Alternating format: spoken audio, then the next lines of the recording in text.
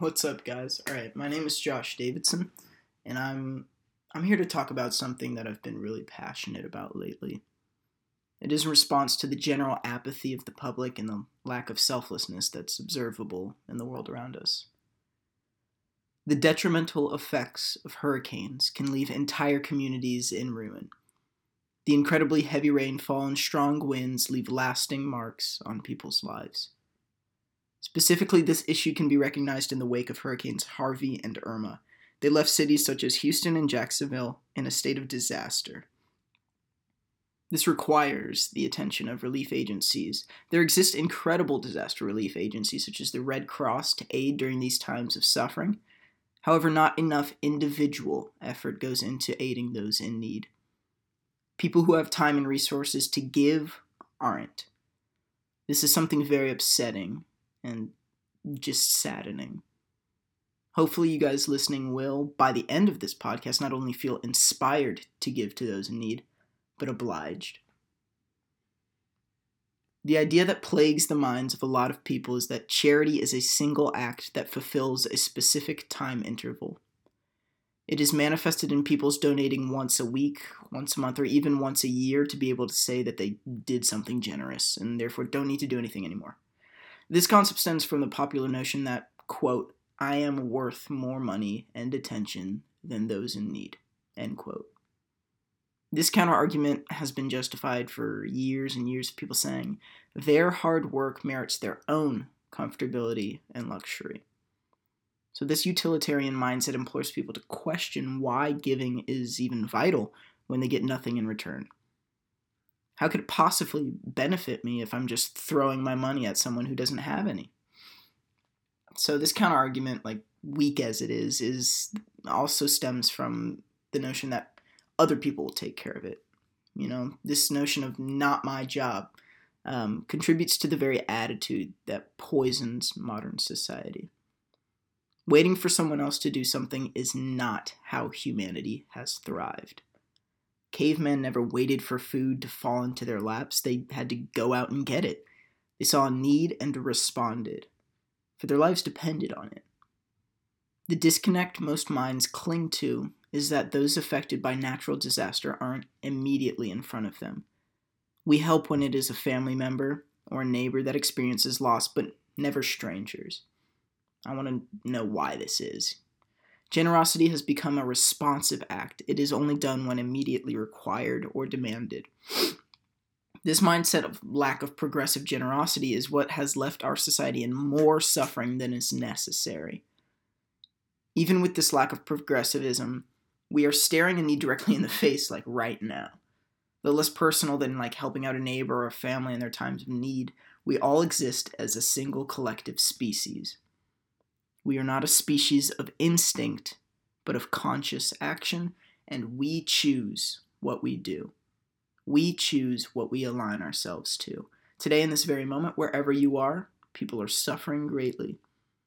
So the Weather Channel stated, quote, September 2017 was the most active month on record for Atlantic hurricanes, end quote.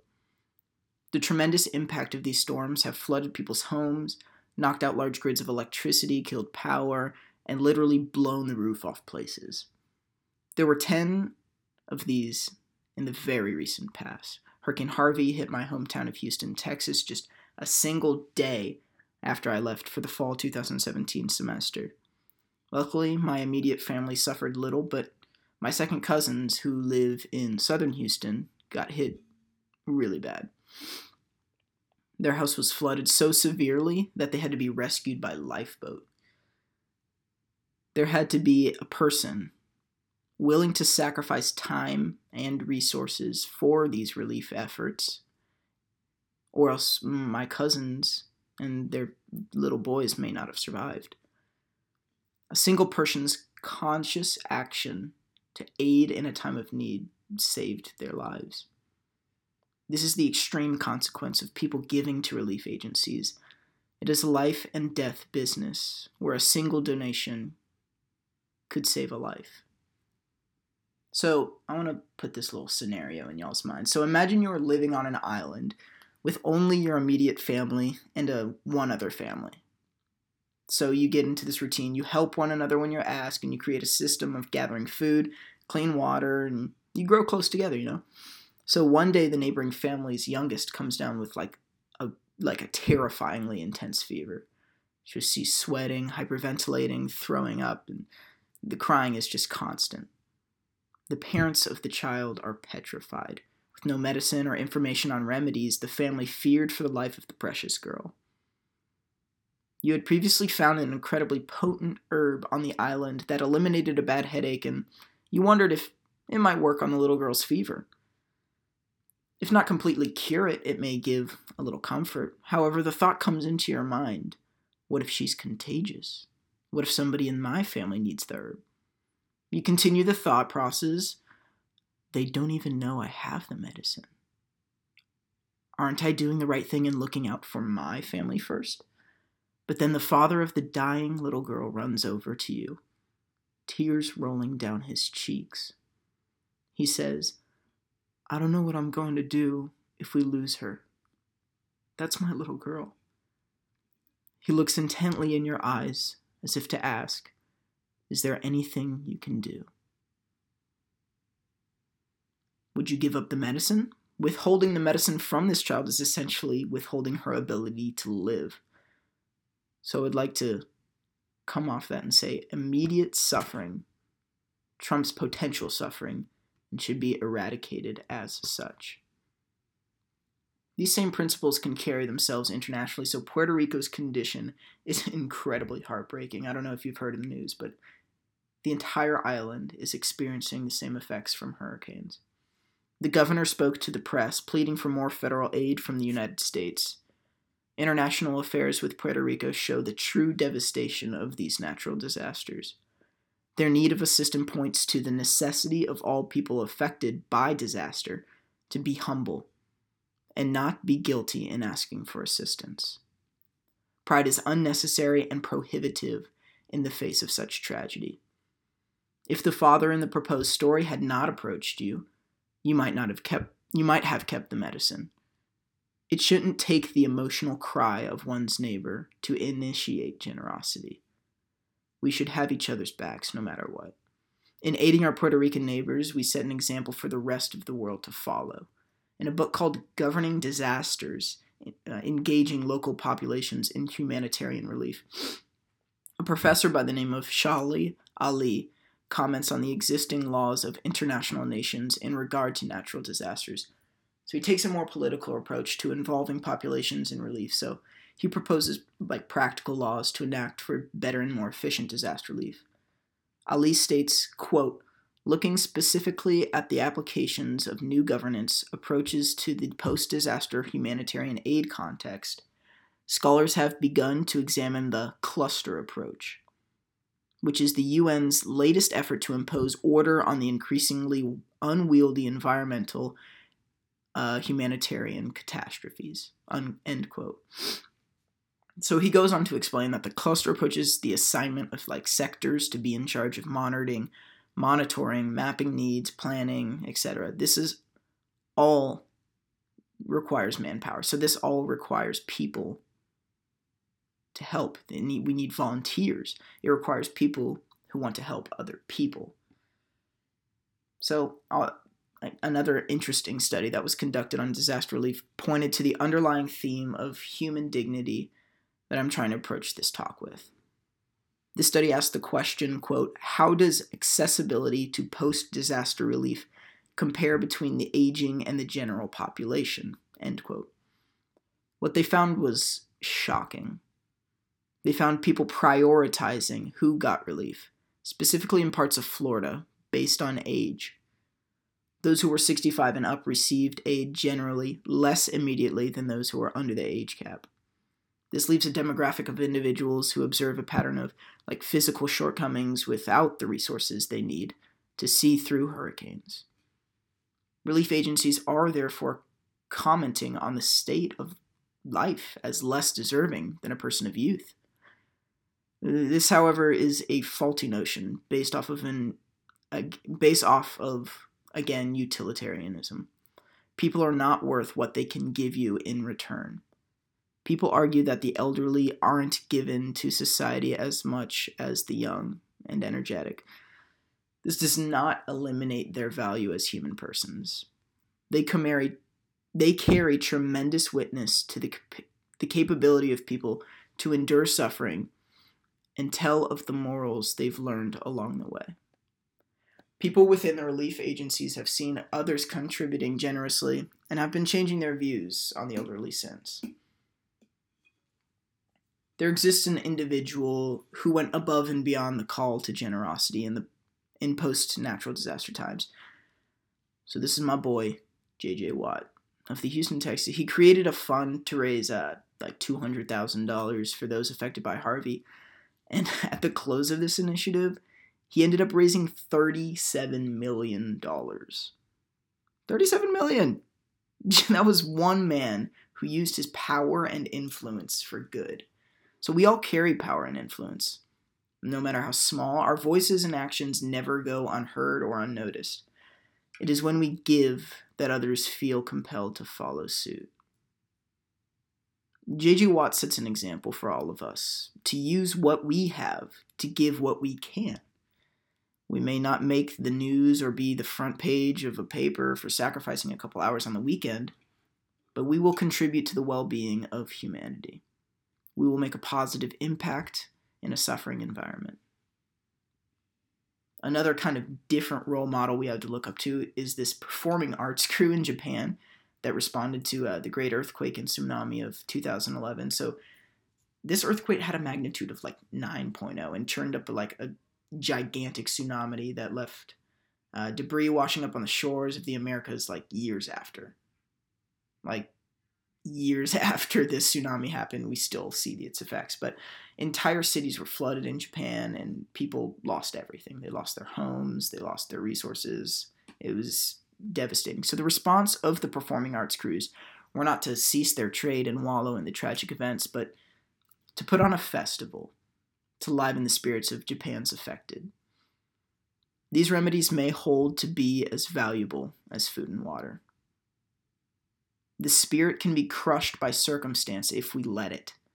The performing arts crew didn't let their tragedy kill their passion, and they wouldn't let it kill others either.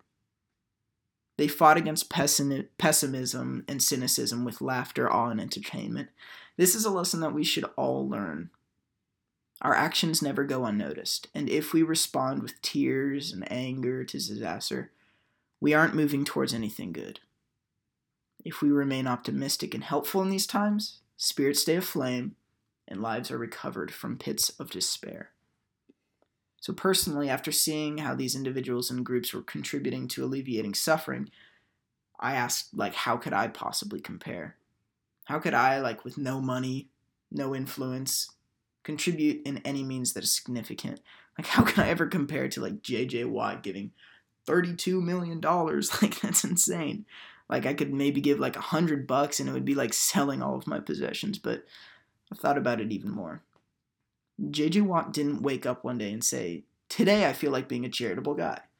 No, it wasn't a single day process. He adopted the virtue of generosity by habitual action. Those habits can begin today for everybody. So one small step is all it takes to begin the formation of habitual generosity. Those habits add up. And you never know. It may one day add up to $32 million. Let's just see how it goes. Some practical first steps would be looking into valid charities that actually contribute to disaster relief efficiently. The thing about charity is that if it isn't on-site participation, the extent of giving is commonly just monetary donations. So these are a beautiful thing. You're transferring the work and time you put into earning the money into a benevolent interest. So to save you some time, I've researched charities that do incredible, efficient work in the realm of disaster relief. The first is obviously the American Red Cross. They take donations immediately following major crises, which is when they receive the most attention. However, they're a program that's mission is to be prepared for disaster when it strikes. Therefore, donating to them at any point, hurricanes or not, is ensuring that a good company has the resources to do what it takes to save lives when these inevitable catastrophes occur. So you can visit them at theredcross.org and learn more about their work, like specifically in disaster relief, or you can see how they contribute to other such crises, and they work to alleviate other such sufferings. Another institution is called Habitat for Humanities. It is a means of providing shelter for those who have been stripped of it by windstorms, floods, etc. Personally, I've spent quite a lot of time in this particular program. I've worked on 3 separate projects and put in many hours providing housing for the poor around local North Houston. Their mission extends past the impoverished to those who seek refuge after devastating natural disasters.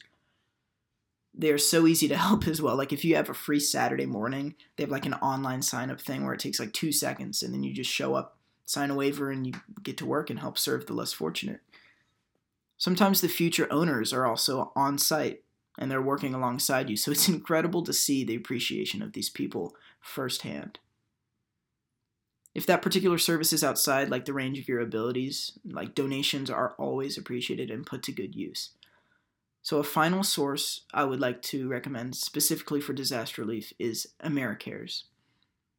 This organization based out of Connecticut stores millions of dollars worth of medicines and medical supplies to be provided for those who need it following natural disasters. Injury and illness are often the result of these circumstances, so the work these people do is significantly valuable. I would encourage you to look further into how to get involved in helping them at their site, which is americares.org. So, the difference in who gives and who doesn't has an obvious correlation to social status. It's really observable. So, if your average yearly income is sitting below $20,000, it is obvious that the extent of your generosity is going to be comparable to the proportion of your income to donation ratio value. However, those who have less still donations based off of this scale. I believe this statistic stems from the notion of what little I have I cannot share. This just simply is not true. So if I had enough pie to fill myself and have a piece left over, I shouldn't eat that piece to fill myself even more. That's just overindulgence. So the same thing is true with money. If you make enough money to live comfortably and use the excess money to buy unnecessary items or extravagant things, it's simply money spent unwisely. So utilize your money in the context of a member of the collective human species, not an individual who desires to set himself on a pedestal for financial accomplishments.